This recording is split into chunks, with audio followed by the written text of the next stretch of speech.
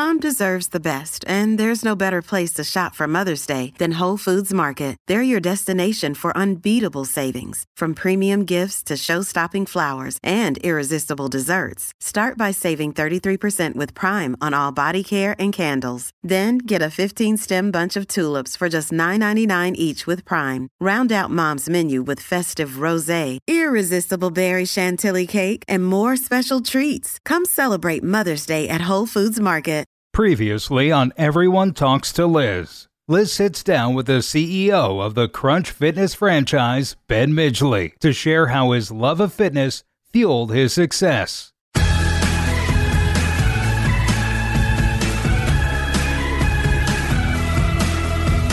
Hi, everybody. Yes, it's Lizzie. I'm allowing you guys to all call me Lizzie from now on. All right. Every single successful person you see out there, I mean, every single one, they're all different. We've learned that from doing 120 plus episodes of Everyone Talks to Liz here. But these different traits make them winners, right? But they all, I've noticed, have one thing in common. They hang on for dear life, even when they get stuck in a serious crunch. So I'm not really talking about inherited wealth here, right? That's not what we're talking about. We're talking about self-made stars who started at the very bottom. Say, for example, I don't know, a guy who goes from sweating it out, cleaning grimy workout machines, to then becoming a personal trainer, to then founding a hugely successful, gigantic gym franchise. That sounds a lot like a guy named Ben Midgley, who through blood and a lot of sweat did exactly that. Started by cleaning workout machines. But how did he do that? How did he go from that to founding Crunch? Let's ask him. Ben, welcome to Everyone Talks to Liz. Hi, thanks, Liz. Thank you for having me so much. Thank you for that very generous introduction. Well, Crunch Fitness, it's the good, it's the cool, right? I mean, we've heard about this for years. My dad was a member back in the day on Sunset Boulevard. Then reach back to, well, I call it January because I noticed in January what was going on in China.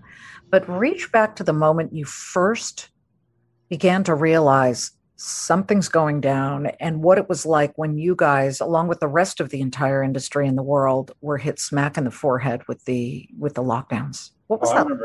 I remember it exactly. It's one of those moments, right? Like you said, that people know exactly where they were when it happened. We were actually having a franchise advisory committee meeting on the 12th of March down in Jacksonville, Florida. And we had a lot of our top franchisees in a room. We were just started talking about, what if someone with COVID comes into your club? Because that hasn't happened yet. There's just been a lot of talk. And sure enough, while we're meeting, one of the franchisees got a call. Somebody with COVID came into the club. They just called us and told us. So we immediately stopped everything on the agenda, and you went into the planning around this COVID matrix, which including the franchisees, company executives. And we came up with this matrix. Well, what if someone is infected? What if you have first level exposure, second level exposure? What if it's a member? How do you communicate? What do you do with employees? So on and so forth. So that changed the whole agenda. And then that night, we spent the entire evening, probably till 1 or 2 in the morning. Obviously, we had a drink, but working with the different departments, with the different departments, trying to get information out to all the franchisees because they don't know what to do at this point. We had to get marketing materials, communication with members. You had to get, information out. If someone comes into your club with COVID, how do you handle that? It was all about cleaning supplies too. This was during the mad rush for hand sanitizers and wipes and anything you get your hands on. So we're trying to source that out. And then we got all that done and it was out first thing Saturday morning. And then Monday morning, the game changed again because everything started to shut down. So then you go right back into this whole different level of planning, how to shut down hundreds of businesses, communicate with millions of members, more shutdowns the next day, all the billing, all the confusion. And no one's had a playbook like that before. We have disaster planning, right? Where it's an earthquake or natural disaster or something else happens in a club. But so you have to apply what you could from that learning or those plannings to this situation. And look, we did the best we could. And luckily we came out at the other end, I think, as strong as we could have for a fitness company, but it was tricky. Your whole climb has been a sort of facing all different kinds of challenges, none, I am sure, as serious as this. But I do want to rewind the videotape or Super 8 film going back that far to the beginning. You and your love of fitness and where it all started. Well, I'll tell you, and sometimes it's tough to talk about yourself a little bit. Go on. I'm forcing you. But when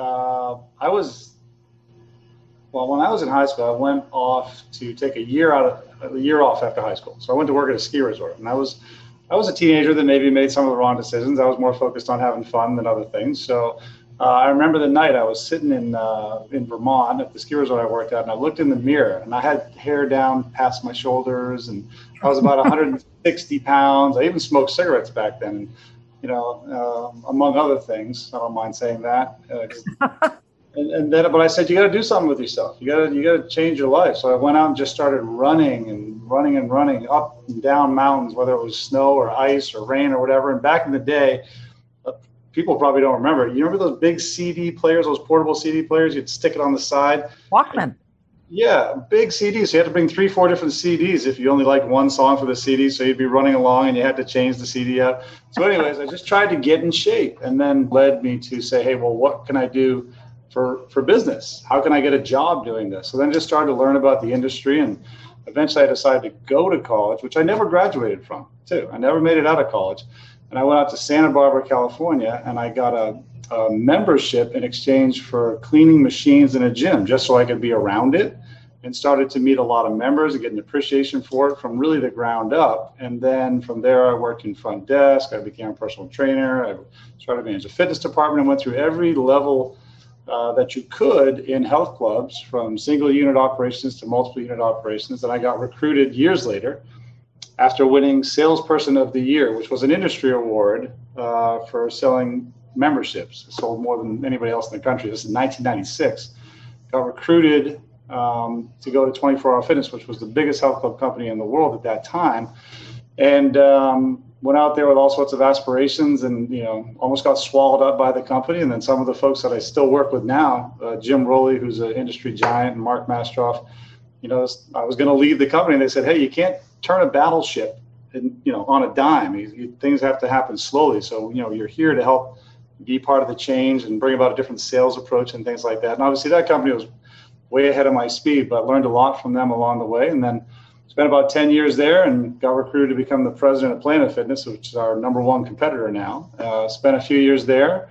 Didn't quite love the culture. Fantastic company. We did a lot of good there. So I left there and then took about a year off, and then got recruited to come back in here with Mark and Jim and another close friend of ours, Craig Pepinant, who I worked with for years. And said, hey, Crunch is a great brand. It's been around for a while. Can you start a franchise company with that? So we of course said we can, and then we went in and tried to find a space to put that business model in, and we went into what's called high value, low price, which is selling a really well-equipped club for membership pricing of $10 and $20. We're up to about 30 now. And our sales pitch in the beginning was, hey, Crunch just came out of bankruptcy. We don't have any clubs, and we don't have anything really to show you about the success of what you may do, but trust us, give us a shot, and let's see if it works. So luckily, some people jumped on board, and then 10 years, 12 years later, we've got 1,300 franchises sold. It's $700+ billion business. We're opening about 50 stores a year now. Hopefully, get back up to 100, 150, and then hopefully have a great exit at some point. We've got a wonderful partner in TPG Growth, so it's been a great ride. Very fortunate along the way to have some really intelligent people that helped me out and gave me a chance, and here we are. Ben, when we talk about being in a tight spot as you grow something, I am sure you had to talk more than a couple of franchise owners off the ledge during the pandemic because people were so scared. What did you draw upon to get through that and help them? And quite frankly, I'm sure help yourself through these difficult times. Well, one thing we have always done well as a company is foster relationships with the franchisees. And that's been my personal focus as long as I've been in business. Like I said, I didn't have much of a formal education, but I do know if you treat people right and you are on a genuine level with people who you work with and work for and work underneath you, then things tend to work a little bit more forgiveness either way. Sometimes you're right, sometimes they're right. If there's disagreements, you'll end up finding out a solution that ideally works for both parties. And that's always sort of been our philosophy. So we have a very, very open relationship with our franchisees. We have a philosophy called stay small to grow large. So we try to have less franchisees that own more franchises. So we're able to talk to everyone in the network pretty quickly if we have to. So I think because of those two things, it was okay not to have every single answer for the franchisees as something like this came along. So we brought information out as fast as possible. We got their input, and then we kind of distilled that, got the right message. You had to lead from the front in this, obviously, right? Because you can't go poll everybody and see what they want to do. Mm-hmm. So we had to lead from the front, but then make sure once we put those initiatives out on the ground, they work. Because the franchisees will give you feedback. Well, this doesn't exactly work the way this plan says. Okay, well, let's change that. And let's get this fixed up and get something new out to people. So communication worked really, really well. And then the franchisees started sharing a tremendous amount of information with each other, which is, something of any franchisor should really encourage, right? Because the strength of your network is the strength of the brand. And that worked out really well. So luckily, we were doing 80% of the things right, I'd say. But at the time, you don't know how many things you're doing right or as well as somebody else or not as good as somebody else. And as we look back, fortunately, we were, more ahead of the curve than a lot of our competitors. To listen to the full episode, go to foxnewspodcast.com or wherever you download podcasts. From the Fox News Podcasts Network. In these ever-changing times, you can rely on Fox News for hourly updates for the very latest news and information on your time. Listen and download now at foxnewspodcast.com or wherever you get your favorite podcasts.